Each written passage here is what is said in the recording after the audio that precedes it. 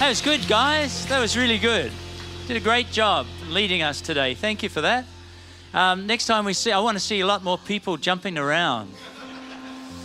That's cool. Thank you. Please take a seat. Today's going to be a little bit different. I'm going to it's like the bonus features of, say, an old DVD. You're going to go behind the scenes. I'm going to show you what my process is when I'm coming to the Bible. Because I think that the Bible is the key element in our Christian life that helps us to develop as a Christian. Coming to church is great, praying is great. All of those things have a very important place, but I think the Bible is key. It kind of comes off the back of Ben's video message last week about the walk, walking on the Word today. Every year I go on a Christmas hunt. I look for books. I look for pre-read books. I look for great content and good condition books. And you'll see me at Salvation Army. You'll see me at the Save the Children. You'll see me at St. Vincent de Paul.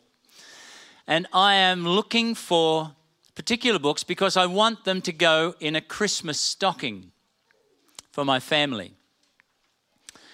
I'm looking for books that don't cost a lot. Of course, they're in a Christmas stocking, but I want them to be really good. So I'm looking for maybe $3, $2, sometimes 50 cents. Sometimes the Salvation Army have this thing where you take a shopping bag, which you have to buy from them, and then you can fill it up and you can get a whole bag of books for $10. Like, amazing value. At the Save the Children thrift shop the other day, there was actually a table of books that was absolutely free. Couldn't believe it. I didn't even have to go into the shop. They were outside near the entrance. So I just stood out there looking through all the free books and found some really good ones. It seems to me, though, that books have lost their staying power. When a second-hand store says, please don't send in any more books, we've got too many. We can't cope, too many books. They've kind of become a disposable commodity in our society. They are no longer reread. A lot of people read a book once, partly read a book and then give it to a charity shop. Books don't hold their value like they once did. But it's not the same with the Bible. The Bible's in a different league altogether. The Bible is life in itself. B.B. Warfield, the 19th century American theologian, said the Bible is the Word of God in such a way that the Bible speaks. And when the Bible speaks, God speaks. Words spoken or written are inseparable from the voice of their author. So when I read the Word of God with a heart for God, I can hear the voice of God and I can sense the heart of God.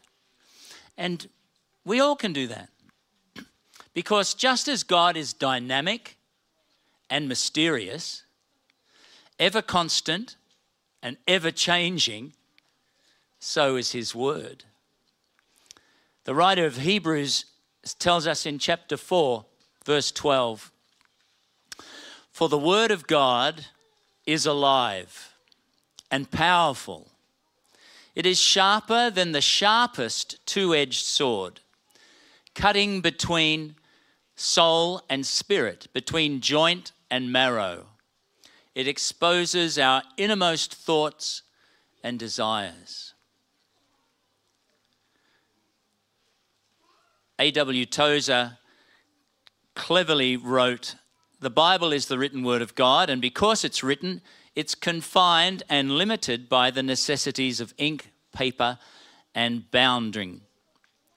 Today, we might add pixels and bitrate as well. The voice of God, says Tozer, is, however, alive and free as the sovereign God is free. Jesus said in John chapter 6 and verse 63, "The words that I speak to you, they are spirit and they are life." Tozer goes on, "The life is in the speaking words." God's word in the Bible can have power only because it corresponds to God's word in the universe. It is the present voice which makes the written word powerful. Otherwise, it'd be lying locked in slumber within the covers of a book. So depending on our discipleship background, our stage of life, we might approach the Bible differently. We might have a plan or a daily routine that we might subscribe to. We might follow popular topics or some current event or current topic, or we might even pursue a study of the Bible based on the issues that we're facing ourselves. And they're all valuable methods to come to God's word, providing that if we follow a system, that we don't get too legalistic and beat ourselves up because we missed a day. Or if we follow trends and themes, we don't want to get kind of biased to select only the really good, happy, nice ones. We want to always go to the milk. We want to think along the things that are easy for us. I think we have to be careful that we don't do that. And if personal issues are our driver, then we have to kind of make an idea in our head that we're going to work towards a resolution of that issue through the word, rather than getting in the vortex of thinking only about that issue and becoming so introspective we don't get out of that. So I think we'd all benefit from an emphasis shift. I'm going to suggest to you today that we shift from reading the word. And there's nothing wrong with reading the word, and people have been reading the word of God for ages. But I think reading is level one category kind of approach to the Bible. I believe our emphasis should be not just reading, but seeing God in his word. Not just hearing, but listening for his voice. And not just getting an intellectual understanding, but getting a heart knowing. Leonard Ravenhill, the English evangelist and author, said, "The question is not whether we know the word of God. The question is, do we know the God of the word?" In our time-poor lives, with 2024 stretching out before us, I bring this challenge to us today to incorporate more of the word of God seamlessly and expectantly into our everyday life. This year, I pray that there'll be an upward curve in all our lives in introducing thoughtful meditation, spiritful revelation, and playful imagination in and around our study and reading of the Word of God. I think if we implement those three components, it'll cause us to find God more clearly and more evidently, and we'll also avoid the reading rut where we just, we're going to do it. It's like a punishment almost. Now, these three components, meditation, revelation, and imagination, I think they should be present every time we come to the Bible. But they're not a stepwise recipe for reading the Bible. So step one, meditation, step two. It's not like that. I think sometimes on different occasions, one or the other might take the focus. Sometimes they might all three be together. And this is how I approach the Bible. So what I want to do today is a little bit different because I want to introduce you to my method. It's just one way to approach the Word of God. But I hope you'll find it useful and maybe something that you could attempt to implement in your own reading and understanding of the Scripture. So I'm going to take you way back, okay? So into the kind of the nooks and crannies of my Bible process. So first of all, one time when I was at the Salvation Army shop, I discovered an old Thompson Chain Reference Bible. It's a King James Version, and it is got all of the good stuff in it that the Chain Reference Bible has, where you're reading through, and at the left in the margin there is information that can take you to another place. It can be topical, or it could be just following through that particular word as it's used in other places in the scripture. So I have a Thompson Chain Reference Bible. I have a New Living Translation paperback Bible, and I have an Amplified Bible because I'm a musician. I also read at night time I read my grandmother's family Bible, which is a King James Version. But you do you. So you have to, like, if you've got a different version, that's fine. I'm not saying change to the versions that I've suggested. I'm just saying this is how I do it. And I've also found these apps really useful when I come to the Bible. The U version, the Bible app, the Bible Hub, and another one called the Blue Letter Bible. Now, the Bible Hub and the Blue Letter Bible are really good because they take you through the scripture, but they also have links to other commentaries, other like concordances. There's Greek dictionaries and Hebrew dictionaries. And they're very, very useful for finding the background. Like when you're trying to meditate on the scripture and trying to get some understanding, it's useful to go back and to see, hey, what did they actually say in the original? And those two apps are really good. The other thing that I suggest you do, and which I do, is have a notebook. Because it's really useful. Like, I don't think it's, well, it may be a question of age, but I don't think it's necessarily a question of age. Sometimes I just don't remember. I'll mention something to Kathy, and then half an hour later I say, what was that verse I said? I can't remember. She can't remember either, but... well, on that occasion she couldn't. But the reason why you take notes, and I think this is really important for all you Gen X's, Y's and Z's, is that note-taking, it's actually been proven that note-taking, handwriting, improves your short-term and long-term memory. And it allows you some time as you're taking those notes, writing them longhand, to give some critical thought to what you're writing. And it also helps you to expand your ideas. And it also helps you to connect different ideas. Something that you wrote before, oh, that's over there. And you don't have to go zip, zip, zip, zip, zip, zip, zip, zip, zip. No, wrong page. You can actually circle that, put a big arrow over to the other side of the page and connect the ideas. So I encourage you, a little notebook is a really handy thing.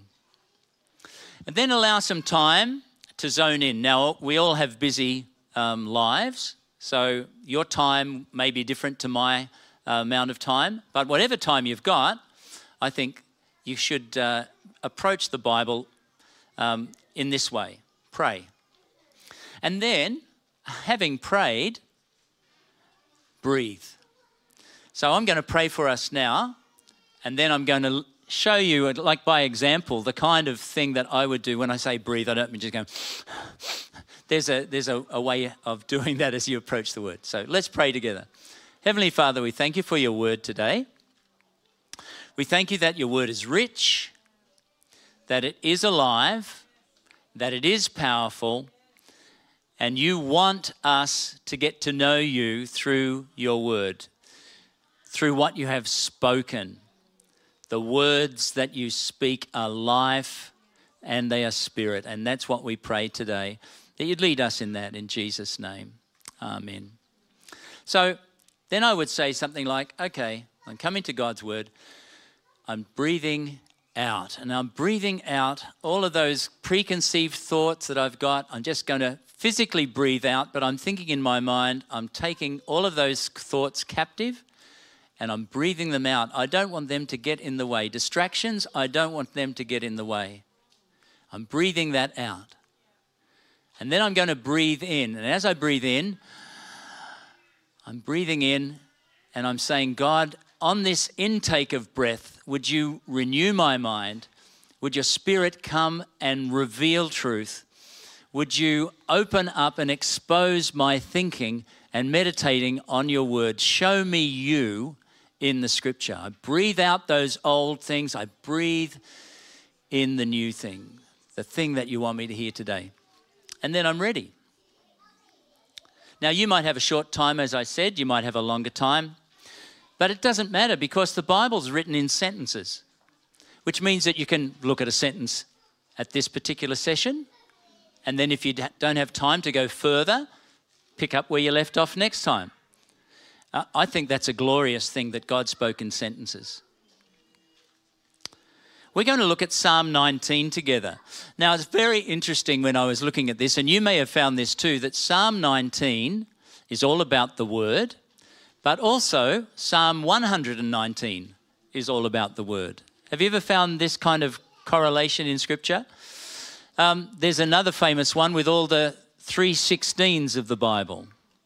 So Colossians 3:16 says, let the word of God dwell in you richly.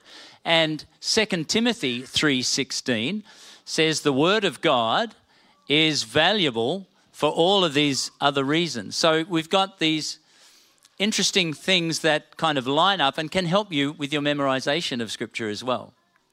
Take advantage of those. Anyway, Psalm 19. Now, I'm going to lead you through what I do. So you look up on the screen and you'll see the words.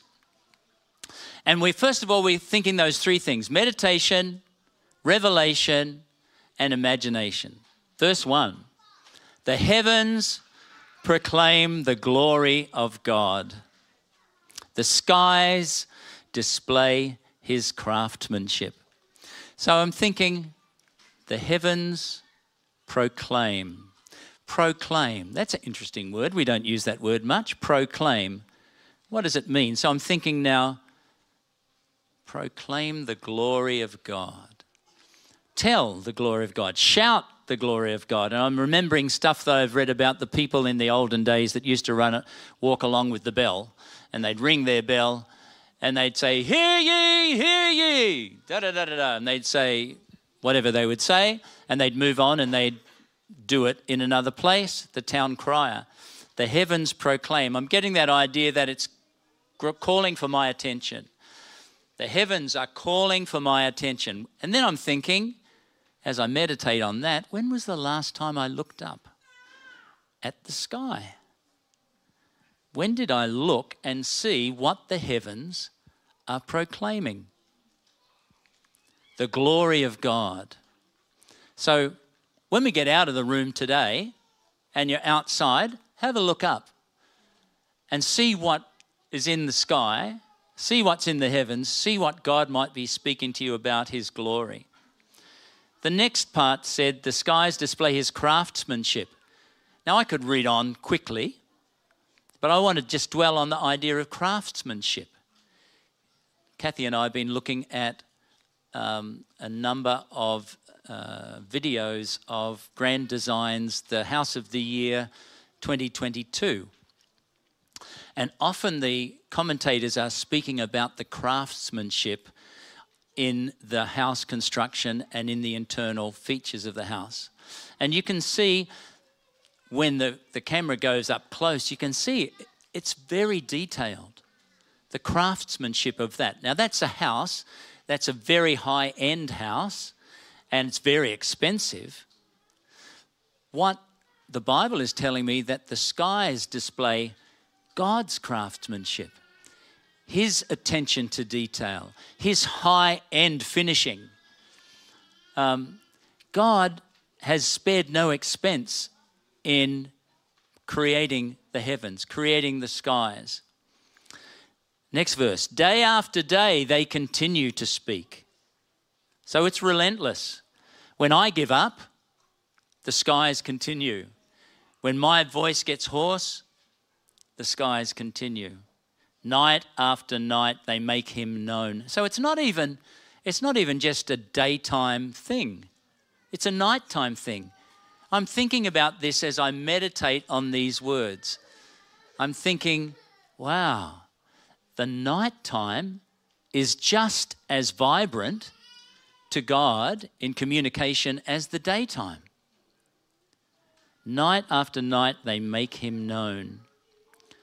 Verse 3, they speak, this is crazy, they speak without a sound or a word. Their voice is never heard. Verse 4, yet their message has gone throughout the earth. At the end of verse 3, there's a little A. Mate, did that come up on the thing? Okay. When you look at it in the scripture, there's a little A. Now, the little A's are like footnotes. So my encouragement to us all is always check the footnote. The footnote, if I go down to the bottom of that, it says, there is no speech or language where the voice is not heard. So the translator has played around with the words a little bit to make it give some meaning, but it could also be rendered, their speech or language where their voice is not heard. There is no speech or language where their voice is not heard. So that means that everybody gets to hear it in their own language. They speak without a sound, their voice is never heard. Now, this is also an interesting rendering. Yet their message has gone throughout the earth. So I'm meditating on this and I'm thinking, what's my life like? So this is in my process of Bible study. I'm not preaching to you, I'm just taking you back to my process. What's my life like? Does my life speak? Does my life proclaim the glory of God? Does my life show the craftsmanship of God? Can people tell something about God even if I don't say anything? And if I do speak, are people hearing about God when I speak? Now, I don't have to actually even physically say to someone something about God, but the way I deal with other people might be the thing that creates an awareness of God. There's a word in verse 4, their message has gone throughout. The word message, I wanted to dig a little bit deeper in this, so I looked this word up in the Blue Letter Bible, and in the Hebrew, the word means line or cord, measuring cord. And then it had a little sub-meaning which said a musical string or a sound. I thought, as a muso, I thought, hey, that's pretty cool. Their message has gone out through all the earth. Their sound has gone through all the earth. Their music has gone through all the earth. It's a communicating message. Anyway, I like that. And their words go to all the world. God has made a home in the heavens for the sun. Reading on, verse 5. It bursts forth like a radiant bridegroom after his wedding. It rejoices like a great athlete eager to run the race. The sun rises at one end of the heavens and follows its course to the other end. Nothing can hide from its heat. So that whole section about the sun, I was thinking, now this is interesting. We just had this whole section on God's word and in the skies, and now we've got this section on the sun. I thought to myself, how does that kind of, the sun moving across the sky, how does that kind of relate to the word of God? And then immediately, almost immediately, but pretty close on asking that question, this Bible verse came into my mind. It's the same with my word. I send it out and it always produces fruit. It always accomplishes what I want it to. This is Isaiah 55:11. And it will prosper wherever I sent it. That's like the sun. The sun comes out, it goes across the sky, it rises one end, follows its course, nothing hides from its heat. Everybody feels the effect of the sun. It's like God's word. It goes out and it accomplishes what he sent it out to do. And I really like the imagery. It bursts forth like a radiant bridegroom after his wedding. Now, if you've been married for a while, maybe that wedding day is a distant memory. But if you're a recent wedding, what would you say? If you've recently been married, that's probably better. And you were the bridegroom, you might remember, as I remember, but you'll definitely have a fond memory of that first time you head back to work or something like that, and people say, how's married life? And you just can't help but go, bursting forth. This is the sun bursting forth like a bridegroom after his wedding. There's a lot of joy there. There's a lot of happiness there. It rejoices like a great athlete. And when the Olympic Games were on, I guess it was the Sydney ones, the Jamaican athlete, Usain Bolt, he used to be at the starting line for the sprint races, and he'd have his little kind of thing that he'd do, and then he'd always have his little, I don't know what the thing was around his neck, but he'd have that, and then he'd go like this, and then he'd point up to the sky. I thought he's pointing to God. That's what I thought. And is rejoicing like that athlete getting ready for the race. So I'm just checking the time now. So we've come partway through the psalm, and this is my process, okay? So I've been meditating. I hope you've seen some meditation there. Some revelation was the question of how does my life proclaim the glory of God? That was a revelation to me. And my imagination, obviously, I've been talking about bridegrooms and the sun and the sky. There's all of those things go into creating the approach that I have to the scripture.